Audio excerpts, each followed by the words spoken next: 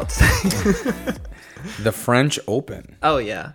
Well, And first, how's your lip doing? I think that's my lip is slowly recovering. Yeah. I can eat semi-normal now. Can eat solids now. I can eat salads now. No more cottage cheese. I can now eat pasta, although I slurp it mostly. No, it looks better. At least I've been told that. I think people just say it now to make me feel better because before I looked like a vampire. No, I'd tell you if it looked like crap. It looks all right. Yeah, I think it looks fine. Yeah. So it's Yeah. better Anyway, than it was. yeah, welcome to Live Ball Podcast. Good start. All right, we're doing great. Yeah, we were recording this on a Monday, so we are tired and pissed off At the world. at the world. So great time to record a podcast about tennis. Yeah, good weekend for you. You didn't hurt yourself more. I actually hurt myself more.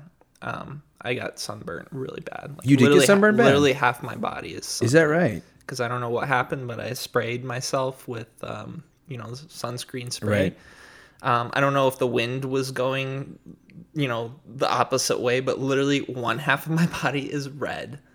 The other half of my body is pale. And I was walking from the beach when I was, I didn't have my shirt on, and people were staring at me, and I was like, I'm in shape. I'm like, Right. all right, people were rocking it, Right. whatever. And I came home and I realized it was because half my body is like beet red, and everyone was like, "Oh, that poor guy. Is that guy He's a going to candy the cane?" hospital." Yeah, Yeah, he's a candy cane. Well, it's funny you say that. I saw on the news the other day, which makes no sense to me. I try not to watch the news anymore because I feel like I just become more angered at life. But Yeah. they said, I'm sorry, we're diverting from tennis, but Who cares? People just like who us. cares? We're gonna lose our one sponsor, Tootsie Pop rolls. Michelob Ultra. Yeah, that's right. Yeah, PBR is our sponsor. I wish. They said that sunscreen can cause cancer. Mm-hmm. And I'm like, now let me get this straight. So sunscreen causes cancer, sun causes cancer. Mm-hmm. What are we left to do? You Just get cancer. That's what I'm saying. Is just cancer just the only avenue? I don't understand. I mean, literally though. And what's crazy about it was, this is what I always laugh about news reporters. It doesn't matter what you say. They always act like it's the most groundbreaking news you've ever heard. I mean, I'm watching like CBS this morning and she's like, we've learned that sunscreen actually causes cancer. And then it flashes out to like 3 of the news anchors all horrified. Like they've drank sunscreen all morning or something. And I'm just like, oh my gosh, the world we live in. Yeah, it's bad. It is. Have you heard of QAnon? Anyway, so the French Open. That's right. The French Open. Yeah, so when we left you guys off last time, we had recorded on the Saturday before the French Open final for the men. We had already talked about the women a little bit. We put our picks in for the men. Seth was a little bit closer. Than I was. 4 sets to Djokovic. I thought Djokovic was going to smoke Tsitsipas. Yeah, which is a safe gamble. I mean, if you take out the first 2 sets, that's kind of what happened. Yeah. But it was basically 2 matches, really. it really was. Yeah. But yeah, that's what's so funny, right? We know it went to 5 sets. I don't know if we've said that yet or not, but if you watched the match, it went 5 sets. Tsitsipas gets the first 2, and then Djokovic, obviously the last 3. But what was so amazing about it, as well as Tsitsipas was playing, even after he wins that second set, I still don't think he's won it. Mm-hmm. In my head, I'm like, I know. I actually thought he would have been better off if they had split those first 2 sets. Probably. Probably. Because I feel like when he had that lead, you just get in this. I feel like when you're playing someone like Djokovic, and I don't know, I feel like everyone's had this experience as a tennis player. If you're playing someone who you shouldn't be beating, and you're beating them, you're kind of waiting. When are they going to wake up? Yeah. When am I going to wake up? Or when am I going to wake? When am Right. I going to stop playing so well? Right. That's a good point. Yeah, that's what's amazing about it because I'm sure he expended, I'm talking about Tsitsipas now, I'm sure he expended so much energy those first 2 sets, and he's so amped up because it's I am 1 set away from beating Novak Djokovic for the French Open title. And I just had a sneaking suspicion in my head. I'm like, and we've discussed this before, but, Djokovic is so unbelievably fit. I mean, being down 2 sets means nothing against him. No. It just means nothing. And him having played a really grueling match against Nadal 2 days before means absolutely nothing. Doesn't even matter. No, it really doesn't. And, that kind of leads to the next point is, it's kind of funny, Mary Carrillo, some of the tennis commentators were already talking about this, Johnny Mack and all that, about whether this cements him as the GOAT or if this is the first real step towards the conclusion that Djokovic is the greatest of all time. And Mary Carrillo, I know on TV, had concluded that it indeed has, because he has now completed, I believe, 2 career Grand Slams. Yep, he's Rod Laver was the other one? Rod Laver was the first and only, and he did it twice where he won it like the calendar year. I think that's right. Right, but I think first in like the modern quote unquote era. I think so. Who's done it twice. I know Mary Carrillo was also pointing to the fact that Djokovic also has winning head-to-heads against Fed and Nadal.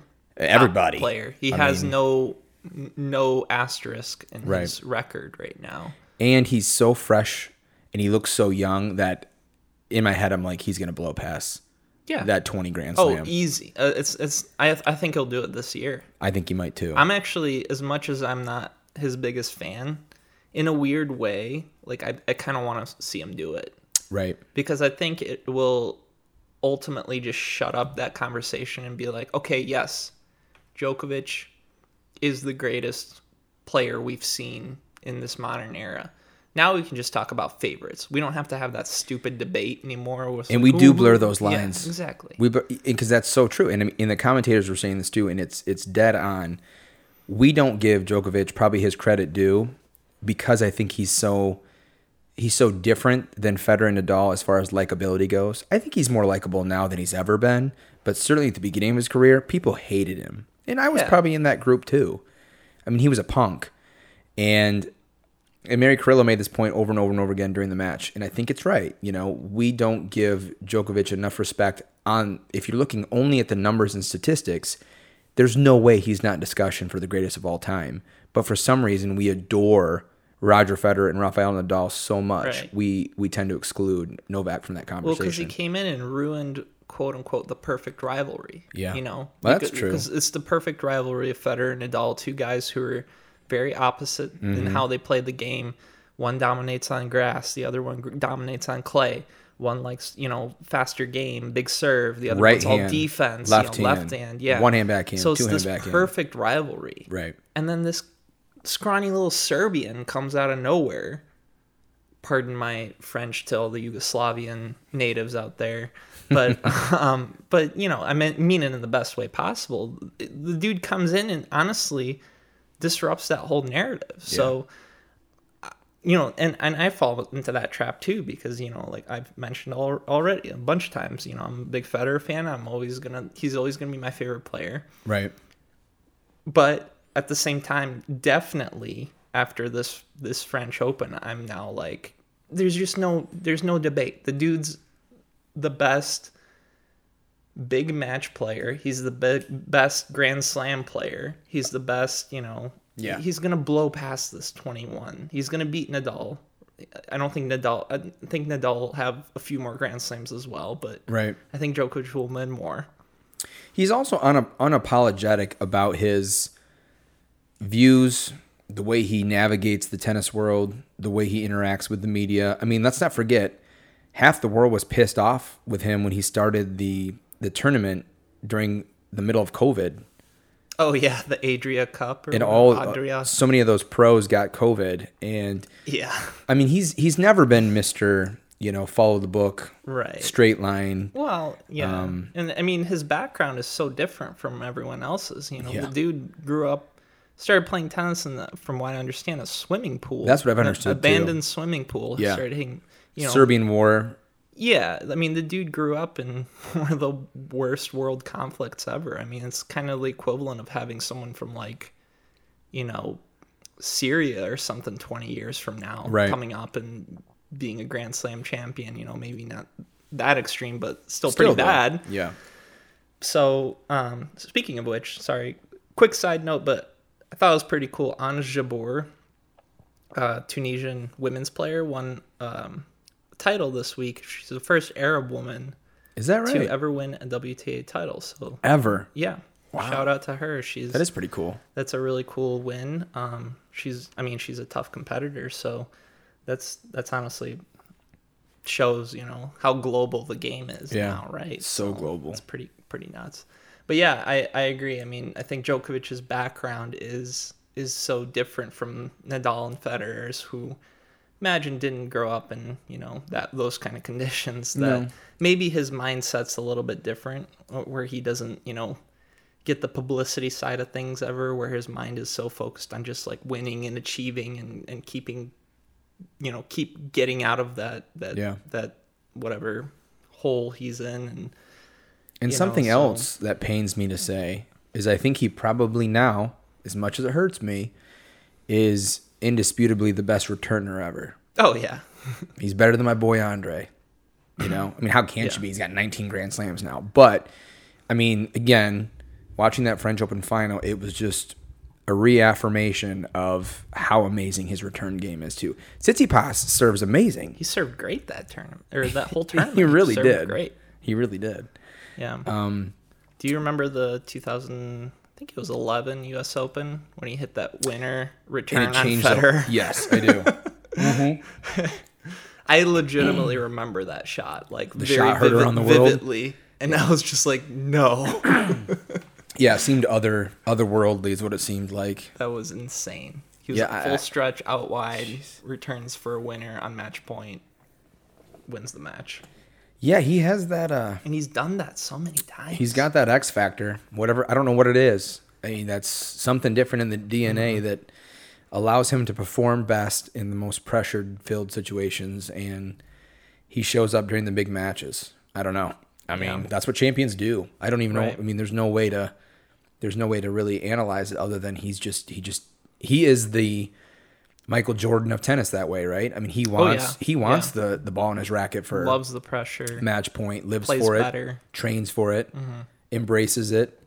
So it's just so funny, right? I mean, again, not to get sidetracked, but juxtapose someone like Novak Djokovic, who just yearns for the pressure situation, to someone like Dinara Safina, who's crying.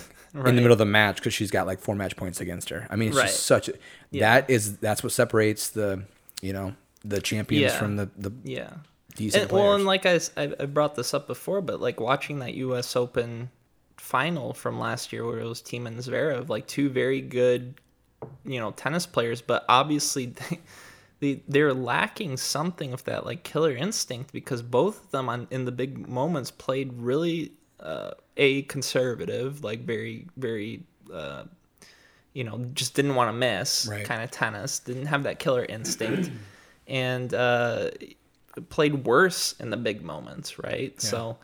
Yeah. So I think that's definitely the big thing. I think we mentioned last time what Tsitsipas needed to do, right, was to execute in the big moments. And he did the first 2 sets. He did. But Djokovic did it the next 3 sets. And I think I remember, I don't know if this is real or not, but I do remember seeing like a tweet or something, like a quote-unquote Tsitsipas tweet, where Djokovic had went to the locker room or something after the first 2 sets. And apparently Tsitsipas like saw like something in Djokovic's eyes, that kind of like a different like look in his eyes or something, that he was just, like in trouble. He felt like he was not, something looked different apparently about Djokovic when he came out of the locker room. So to go play the match, like when the first 2 sets are played, and sometimes players will go to the locker room after quickly, a couple sets, change or something like that, quickly. quote unquote quickly. That's a whole freaking topic we can go on about. I don't like those things, but anyway, apparently he saw like the look in Djokovic's eyes after having come out of the locker room, and it was like he thought he was in trouble after that. He had some sort of like, I don't know, it's hard to describe. I think he was turning into a Super Saiyan is what he was doing. Yeah, exactly. Hadouken. I mean, that's what I'm saying though, like I remember watching him don't get me wrong, that second set he did look defeated. I mean, he looked exhausted. He looked like he was frustrated. Nothing was working. You think he did a little of cocaine? I don't know, something. I'm I'm not saying he did. I'm just saying. I'm not saying he didn't. Maybe had that look in his eye was maybe just dilated pupils. Could have been. I mean, yeah, seriously though, it's amazing. It's funny though. If I'm Tsitsipas, I leave that match going, what else can I do?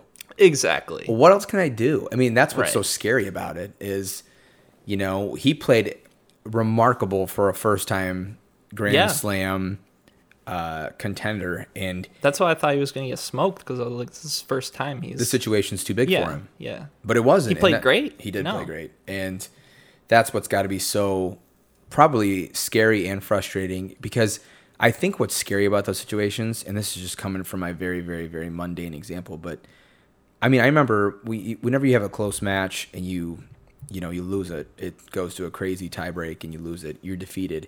And whenever you're in that next situation again, that's just like that, you reflect on former moments and you're like, Oh, yeah. crap, Yeah. it's going to happen again. Yeah. And it's not until you can find a way to get over that hump that you're like, I can get through this. But like next time Tsitsipas is up 2-0 in a Grand Slam, is the first thing that comes in his mind, crap, can I do it? Now, the better question is, well, it depends on whether he's playing Novak Djokovic. Right. Right? I mean, if he's not playing Novak Djokovic, he's probably like, I got a Grand Slam in my pocket. I think that's the excuse I would make in my head. I'm like, well, if I'm playing like Zverev or something in the finals, or Medvedev or Rublev or something, I'd be like, well, they're not Djokovic. Yeah. Like, I almost beat Djokovic in the Right. Grand Slam final. Right. I almost think that would empower him maybe a little bit more. I always chuckle a little bit though on those post-match speeches when they're so gracious, as they should be. I mean, that's Sure. what we want them to say, but damn well that Tsitsipas is sitting there and like, you know what? Yeah. I want nothing more than just to club this guy in the back. Yeah. I mean, this guy, this guy just prevented me from being a Grand Slam champion. And again, they're being great, so Novak goes up and he's gracious. He's like, oh, Stefano, you're going to be a Grand Slam champion someday too. It'll come soon. Oh, I cringe every time. Oh my I hear gosh, that. because that's Oh the my last gosh. thing you want to hear. I would be he's like, so- I can't wait till the day that you become. It's like, yeah, your time is coming, and he's like, listen, dude, it could have been today. it could have been today. It should have been today. You were a dick about it. So Yeah, like, if you didn't have to thanks. just be the greatest of all time, But I know that's got to drive you nuts. That's the last thing you want to hear is someone say that. terrible. Oh, your time will come. It's like, listen here. Do you mind kissing my ass?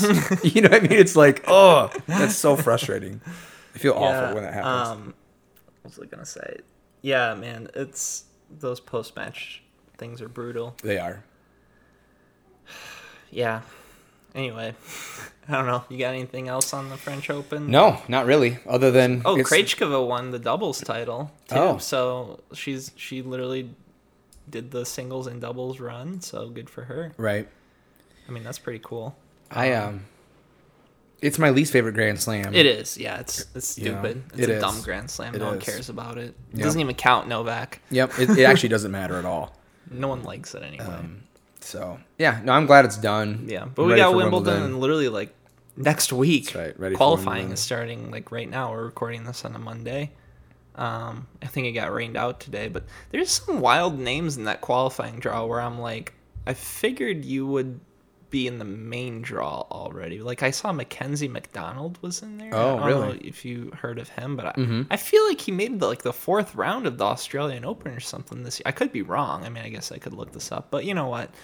We'll by the way, when I listen back to some of these podcasts, I realize I say wrong stuff. Like I do too. I said something like Pliskova withdrew from the tournament like with a sprain. That was Kvitova. That was Yeah. the other Czech chick.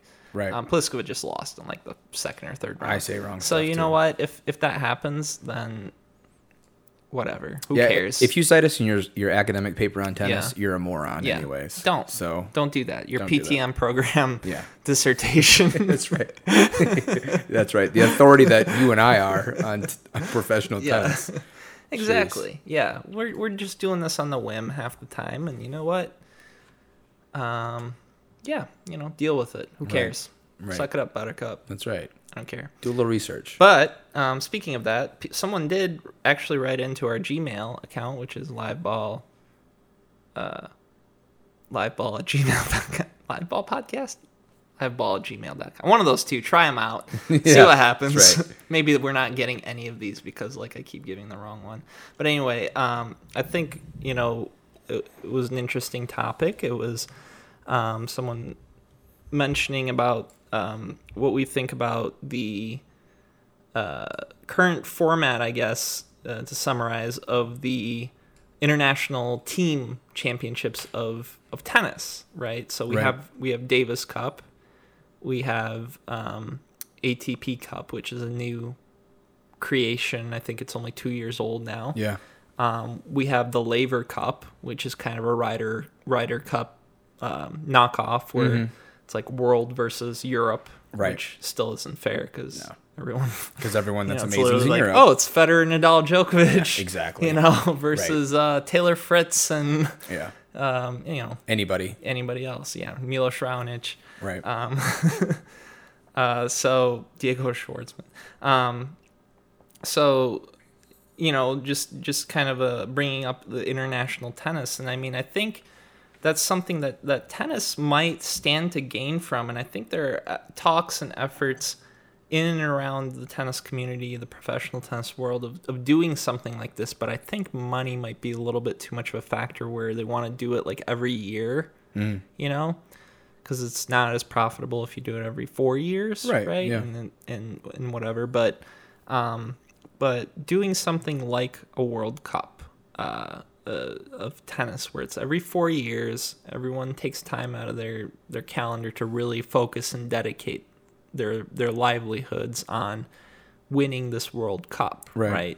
Whatever that might mean. Because obviously I think people like playing for their country. People like having that team atmosphere. People like representing. But for some reason, organizationally, we have the Davis Cup, right? Which has always been somewhat of a big deal, I don't know. I don't know how you view the Davis Cup, but I just wonder, is it a big deal outside of the tennis community? That I don't know. It's not, right? There's no way. No one knows what the Davis Cup is outside of the tennis community. I mean, I love Davis Cup. Right.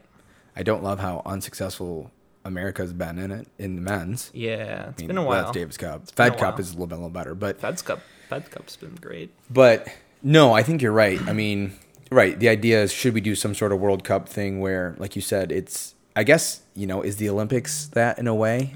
In a way. Yeah. But it's a singles draw and doubles draw competition. So it's kind of like, it's still just a random tournament. It just happens to be, instead of wearing your Nike sponsorship, you're wearing a Nike plus, whatever flag you're flying. And it's a great accomplishment, obviously, to win the gold medal, because obviously the best players in the world are typically playing in it, other than maybe this year. I think a bunch of people are skipping out on it because of COVID and having to go to, just the travel wise, having to go to Tokyo to play this tournament, and then I think the next tournaments are going to be in the Masters in Toronto and the Masters in Cincinnati. So going from Asia to North America is not a great trip, and what's your money and points are that's the hard part. Are in the Masters, so I'll go play those instead. Well, and like I told you before, I think it'd be kind of fun if we did a World Cup in the tennis realm with a college style format. So you have your 6 singles players and you have your 3 doubles teams, right? And maybe we do it like a Division I style, where your 3 doubles go out first and you get 1 point. Whoever wins 2 out of 3 gets the 1 point, and then you go into singles. Or you do it like D2 did it, and every single point counts. So all the doubles points counted, and so do the singles. But that would be, like, you can't tell me it wouldn't be fun to watch those big guys play doubles. I mean, it'd be really fun. Yeah, you wouldn't even need that many players. I feel like even having like a USTA league style where it's two doubles and 3 singles, just go out there and play. That would be so much fun, I think, to watch. I do too. And I mean, the Davis Cup is cool. It's just, it happens throughout the span of the year, right? So it happens like once every 3 months or something, like 1 round, 2 rounds. So it's not like everybody's gathered together in this one tournament event to get this thing going. I think the ATP Cup was something that actually I take that back, because they changed the Davis Cup, right, 2 years ago, into making it something like that, where everything's played in like a week span. Do you remember that in Spain? I do vaguely remember because that. Gerard Piqué, the Spanish soccer player, like invested in this thing. I do vaguely But it remember turned that. out to be such a mess because I distinctly remember because they literally just didn't have the court space or like the court time. They only had like 3 courts, so they had like one team match going on at a time. Right. They literally had matches going on till like 5 a.m. Spanish time, 3 a.m. Spanish time, because they were just like, oh, we have to fit 4 matches, and each match has, 3 matches within it. So you're literally trying to fit like 12 matches onto 3 courts over the span of, a day. Right. It's so difficult when people go the distance. So, Well, and as we talked about too, I think if we're talking about American tennis, the American women would have a much more impressive lineup than the men would. I did a little homework, and by that I mean a 30-second Google search before we started. nice. And there are 9 American women in the top 50 of the WTA. That means we have one at 6 in Sophia Kenin. We have Serena at 8, Jennifer Brady at 15, Coco at 23, Jessica Pegula at 25. Did I pronounce that correctly? Yeah. I think I did. Close enough. Pegula. Madison Keys, 26, Allison Risk, 31. And Madison Keys probably playing lower than her ranking is. Yeah, for sure. She's better than that. She's yeah. a top tenor, really. Yeah. Shelby Rogers at 47 and Danielle Collins at 48. So you have 9 American women in the top 50. You got 2 of them in the top 10 alone. 4 of them in the top 25. U.S. men, you have 4 total in the top 50. Your top American man starts at 32. Riley. That's Riley. John Isner at 33. Taylor Fritz at 36. And Sebastian Corda at 50. So you got 4. Oof. I mean, and this really is something we should reserve for a whole other podcast because I could talk about it for 40 hours about the decline in American men's tennis and why that is and how that happened. There's probably a lot of theories, and I can think of a couple myself. But well, whatever. Let's get into it. All right. Who cares? It's our podcast. We can do whatever we want. Well, what do you think? I mean, obviously, looking at the Davis Cup lineup, what it would be, or the Olympic, I guess, what's going to be at the Olympics.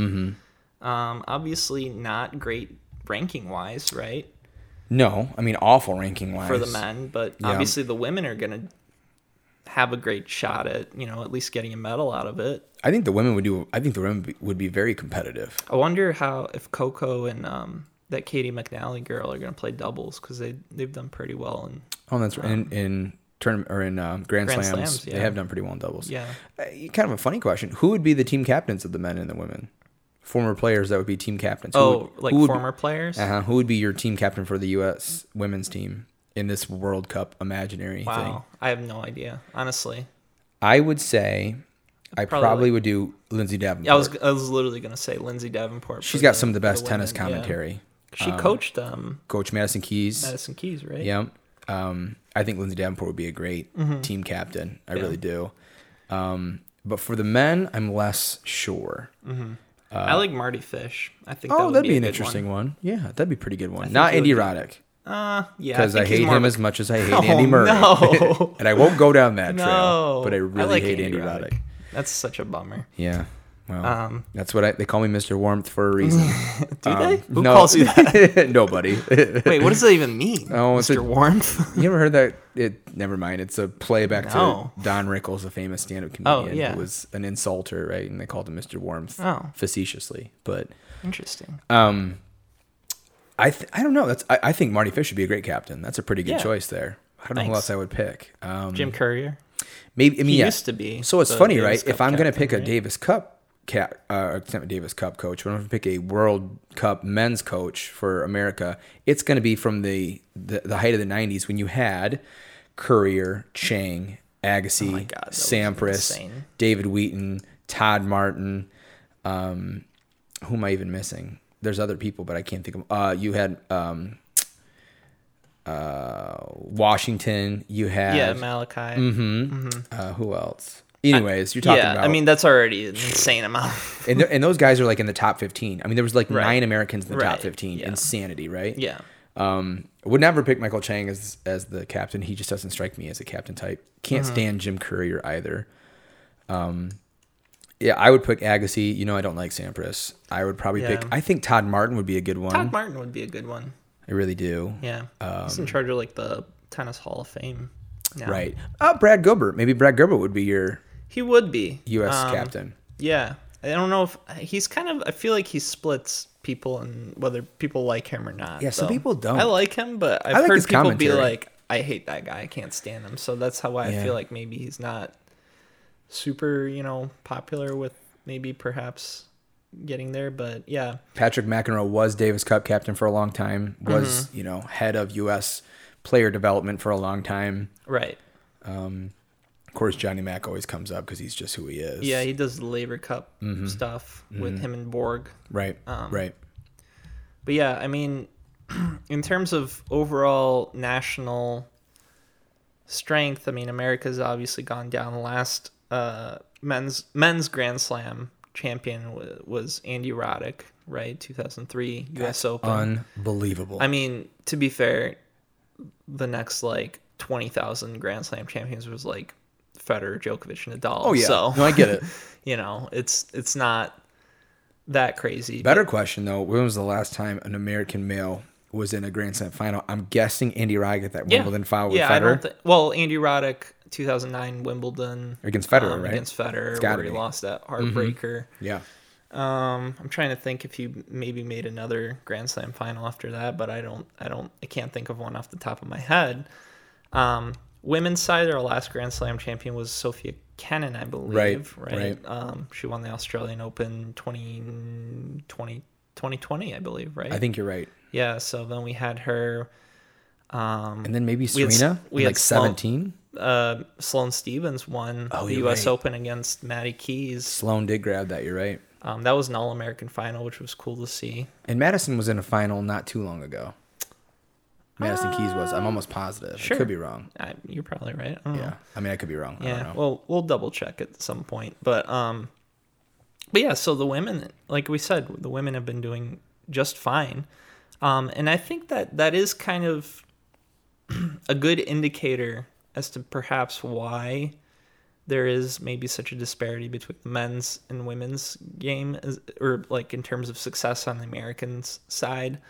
And I thought about this a little bit earlier today. And I just think overall it makes sense kind of why the American women perhaps do better than the American men is just because I think women's tennis is more attractive for good women's athletes to go into and pursue professionally than it is for perhaps, American men's athletes. And that perhaps also correlates to why maybe the rest of the world, now that tennis is more of a global game and sometimes is now second or third or fourth most popular sport in some countries. Right. Why so many other countries, especially European countries, are doing so well. And it's just because I think, when you're looking at sports from the women's perspective, perhaps you're also looking at beyond a D1 scholarship, and you're looking towards professionalism and where can I make the most money. And women make the most money in sports in golf and tennis. Yeah. Those are the highest paying women's sports. It's not soccer, it's not hockey, it's not anything, basketball, so in America it's still as attractive to become a professional women's tennis player as it is in other countries. Whereas for men, the professional sports realm is much more wide open, right? You can be a good, hockey player, basketball player, football player, baseball player, whatever, and make good money doing that stuff, right? Yeah, and again, I guess this argument is completely pointless because it was more so this way beforehand than it is now, so it has no correlation as to why men are not doing as well in tennis in America. But tennis still isn't even considered a primary sport in the United States. I wouldn't say it's even considered kind of a primary sport, right? You still have football, basketball, and baseball that are, that's where your bulk of your athletes are playing. And soccer now too. Soccer's huge too. It's competing against tennis. Actually, I would say soccer and tennis are pretty neck and neck in terms of popularity. But here, the problem is though, and this is probably true for every country, but it's certainly true in the United States. Tennis is so much more expensive. Oh yeah. Than soccer, football, basketball, and baseball. It is. It's just way more expensive. It has more gear associated with it. There's club memberships and fees you have to do. There's tournament fees you have to do. Travel, to play coaching, relevant tournaments. Yeah. You know, it's all one-on-one coaching. Right. You can't just throw a kid into a public league and be like, all right, someone's dad will coach the team.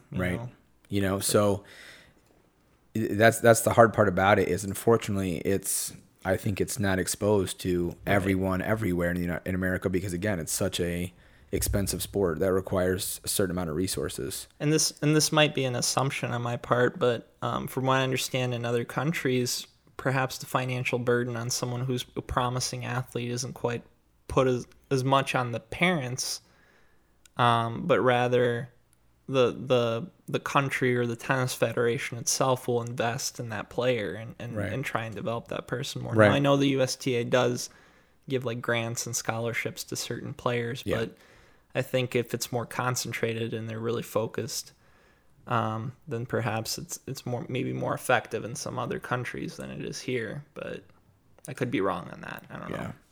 I don't know why. I just know that American tennis on the male side is not nearly what it was. Right. I mean, that's crazy to think about. It's been 2000. And then another thing to consider too is how many. I guess you can apply this to the men's side too, but how many women's players could play for America but don't? Like Naomi Osaka could easily play for the United States. She has dual citizenship. She has an American dad. Yeah. As far as I know, she lives in America. She trains in Florida, right? Well, do you remember the controversy? This was back, in the hype of Maria Sharapova, whether she was going to play for the U.S. Olympic team or not. I was going to say her too. She's basically like me and my brother. Right. Came over very young. They moved. She was 7 years old when she moved to the United States. Right. She doesn't speak, and this doesn't mean anything, but like she doesn't speak with an accent, like perfect English, like very comfortable, being, I would say, I don't think anyone would bat an eye if she said, I'm playing for America now. Everyone would be like, good, yeah, that makes more sense because you've lived here. Although I'm sure Russia wouldn't appreciate it. And they didn't. I remember that being a big deal. I'm sure they did. They were not happy about that. Right. And it's still kind of like, it doesn't make much sense to me that she was playing for Russia, but yeah, I mean, there's so many players I think that I think we forget that just because their flag is something different, that they trained here in America though. That's like the tennis system. Isn't that fascinating? They come to the United States to train here and even get coached here by famous coaches here. Who may or may not also be like from different countries too. Very possible. They all come to the United States to train. That's true. I mean, but you had a lot of players coming to play with or to work with Nick Bollettieri. Yeah. Oh yeah. From all over the world. Mm-hmm. Yet, can't seem to. But it's no different. It's no different than that whole concept called the brain drain. Where we would have people from around the world come to our universities that were so profound, right? Harvard, Yale, Columbia, on and on and on. Yet we have some of the worst public school systems in the world. Right. It's like, I don't know. Strange. Yeah. Well, yeah. Again, I think with the men, it is tricky. I just think that maybe some people aren't as attracted to tennis as they are to maybe other sports. If they're like a gifted natural athlete or something like that. Let's be honest. If you can think like a high schooler. Yeah. You're 14 to 18. You can either be number one singles on your high school tennis team and win the state championship, or you can be the quarterback of the football team. Yeah. You're the quarterback of the football team. I don't know, man. Tennis players get babes. Yeah. I don't know how it was at your school. Women's tennis players. Yeah, they get all the babes. Well, it's funny. I mean, I can speak to this from a high school level. We had guys who were tennis players through our program all the way up till they got into high school, and they had to make a decision in the fall between football and tennis. Yeah. And our pitch to them was always, and we were right, factually. Get brain damage.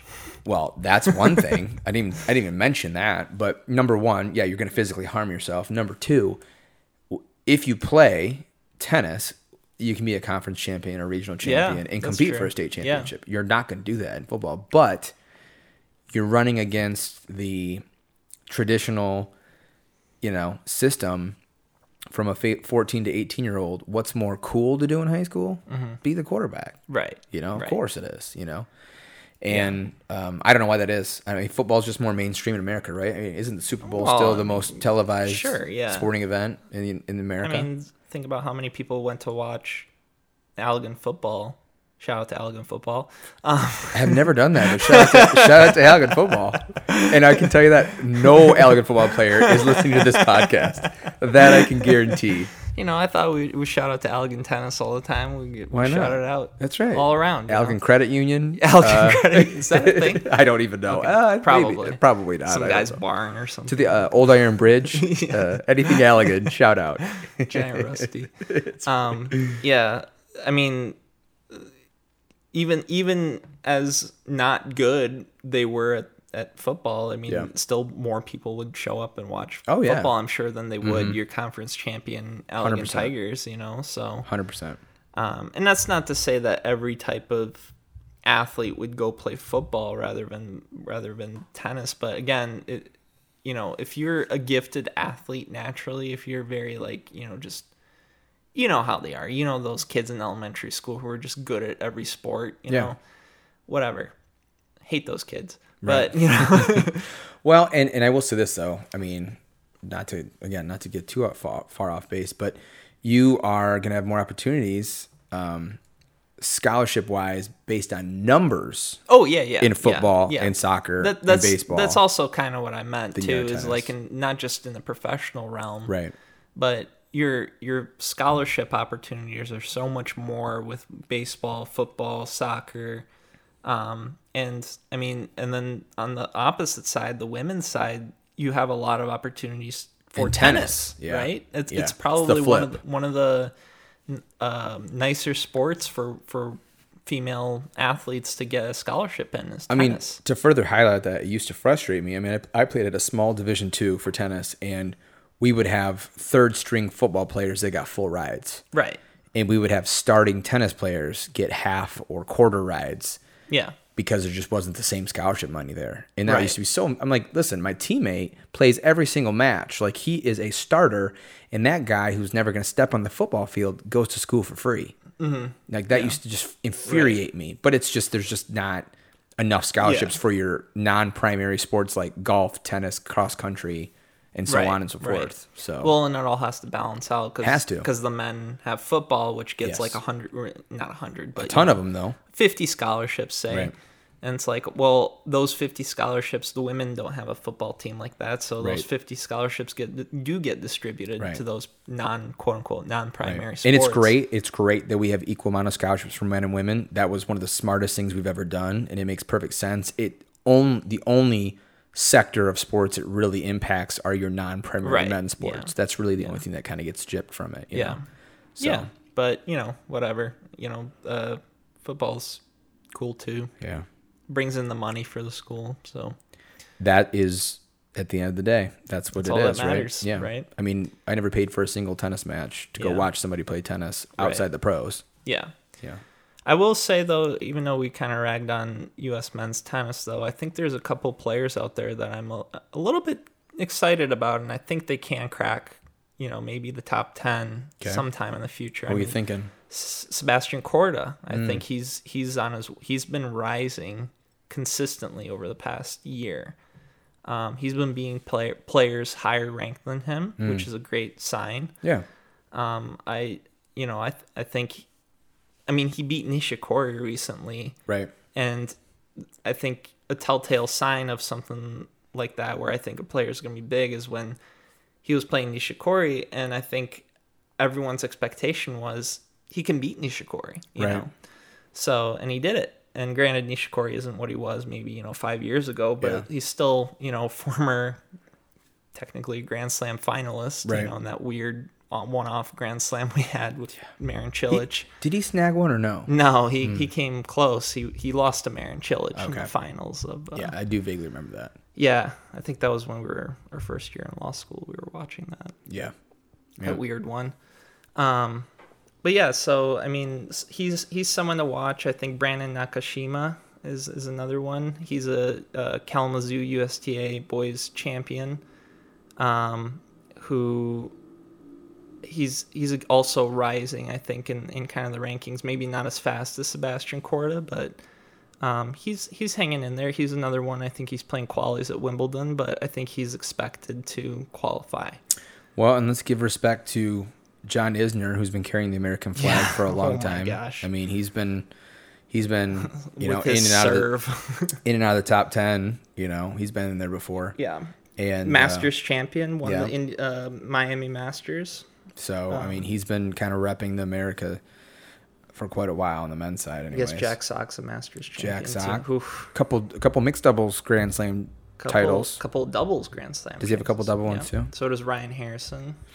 He has one Grand Slam doubles championship. I'm not sure how far Sam Querrey got up the rankings. He definitely was top 25, I think. Oh yeah, for sure. He beat Djokovic at Wimbledon. Yeah, maybe even like top 20, top 15 at some point. He was a semifinalist at Wimbledon. So I mean, he's always been a steady rock in the conversation.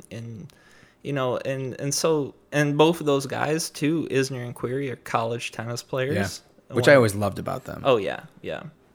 Did Querrey play college tennis? Yeah, he played 2 years at USC. Did he? But at USC? He quit to go play pro after. And no one's more college tennis-y than Stevie Johnson. Yeah. I mean, talk about a college tennis player. I think he still has a record for. College. I don't think he lost a match as a college tennis player. Something insane like that. He was so unbelievably good at college. So that just shows you how global the sport is now. Yeah. The dude dominates in college tennis, wins like a record 50-something matches in a row. Wins NCAAs multiple times, and maybe career high ranking of like top 30. Yeah, I think he might have been a top 30 guy. He was definitely seeded at Grand Slams. Although I'll say it's hard to be in the top 10 when you don't have a backhand. Well, just saying. Yeah, that's what really crippled my chances at. Yeah. I mean, unless you're Steffi Graf, you got to have a two-handed, but you got to come through the ball on the backhand side a little bit. Yeah. So. Yeah, so I mean, it's been okay for the men's, I think, side. I mean, obviously the women have been doing fine. I think. I don't think, and I mean, we always forget that Serena's an American player, and she's literally she's been the most dominant in Venus as well. Right. But I think we lose sight of it a little bit because you hear so much about like, oh, American tennis. It's like, well, all right, it's just the men's side that's really been not as great. So that's true. It's the women are doing just fine, I think, but yeah, it is interesting to kind of think about those reasons, and it'll be interesting to see what happens with maybe these next couple generations of boys tennis players and see some of the innovations that the USTA has put in. Right. For example, I mean, like, I think this will be maybe the first couple generations in the next few years that we'll see whether that whole, like, I mean, this is a whole different conversation, but like whether those green dot, red dot stuff worked. Did that attract a bunch of people to come play tennis? And that's a real controversial topic too. People are either on one side or the other with that. Some people hate those things. Some people think it's a genius idea. Right. So, I mean, that's something maybe for a different day, but but yeah, I don't know. I think we should probably wrap this one up, maybe, unless you got something else to say about. But yeah, I mean, I hope that they do end up doing something like a World Cup of tennis. It'd be fun every 4 years, something like that. You can keep your Davis Cup, maybe that can be for maybe the non-mainstream players or something like that. So, as a final note, if we did a World Cup for men and then women, which country wins men and which country wins women? Ooh. That's a tough one. For women, I mean, I would have to say the Czech Republic right now, because they're killing it in doubles. They have number one women's doubles team, like Krejcikova and Siniakova. Yeah. They have Pliskova and they have Kvitova playing singles. That's a pretty solid. They're probably the deepest. And then I know they have a few other doubles players who have been good. So I'd probably say Czech Republic for the women. Who do you say for the men though? For the men, 5 years ago I would have said Spain. Yeah. Not anymore, though. Yeah, I would have said that too 5 years ago. And we're talking. I might say Russia. I was gonna say I would have said Russia quite a while ago too, when you had Safin Davydenko. I was just gonna they say did that. win the Davis Cup with that squad. Right. Or it was like Yuzhny, Davydenko. I don't think Safin was playing already at that time, but it was like Yuzhny, Davydenko, and then like Andreev or something like that. And they had a pretty deep team. Yeah, really. yeah. Chile had a really good team too. Yeah. But I don't know who I would say for men. I really don't. If they did it this year, I don't know who it would be. Yeah, I might say Russia because I mean they won the ATP Cup this year. You got Medvedev and Rublev who can carry the torch, and then now you got Aslan Karatsev randomly out of nowhere, who's now a fantastic, apparently a consistent top 30 tennis player. But they're not.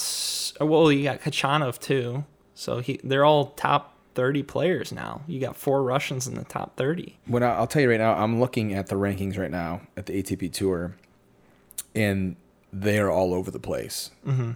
Yeah, I see quite a few Italian flags. I was gonna say Italy might be second place because Yeah. you got Berrettini, you got Sinner, you got this new Musetti guy, you got Fognini, you got, I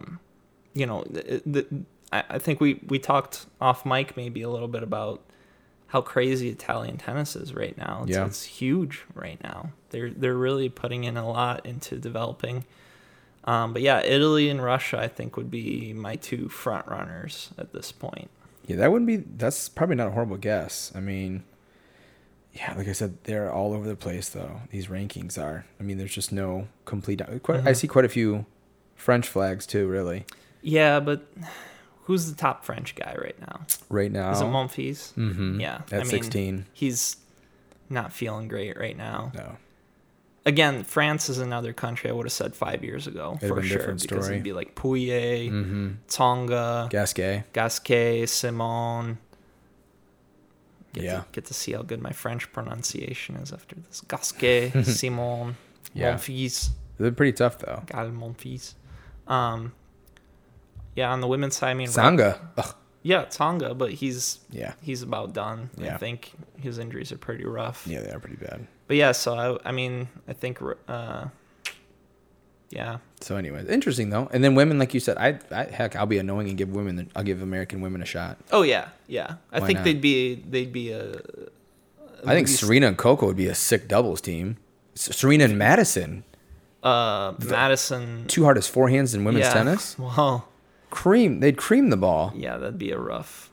I mean, Venus and Coco, I think, played doubles at the French. I don't think that went too well though. Oh really? But, I didn't even know that. But yeah, like, yeah, no, I mean, and then don't forget too, like, the American women have doubles, quote unquote, specialists like Coco Vanderway and Bethany Maddox-Sands. Yeah, I was just gonna say that Bethany Maddox-Sands. Yeah, and the men you always have the Bryan brothers. Well, forever. I think they're done I think now, they're too but done. Yeah. But yeah, I mean, for the men, you would have like an Isner Query doubles. Like, good luck returning those serves. Right. Jesus. 2 towers. Yeah. So Yeah. Alrighty. Cool. Yeah. Final thoughts, and I think that's about it. All right. Final thoughts. I think that was about it. Oh, did we off? No. Oh, we're not off? No. Oh. That was about it, though. I mean, we'll cut it out, but yeah. Sounds good. All right. Thanks for listening, guys.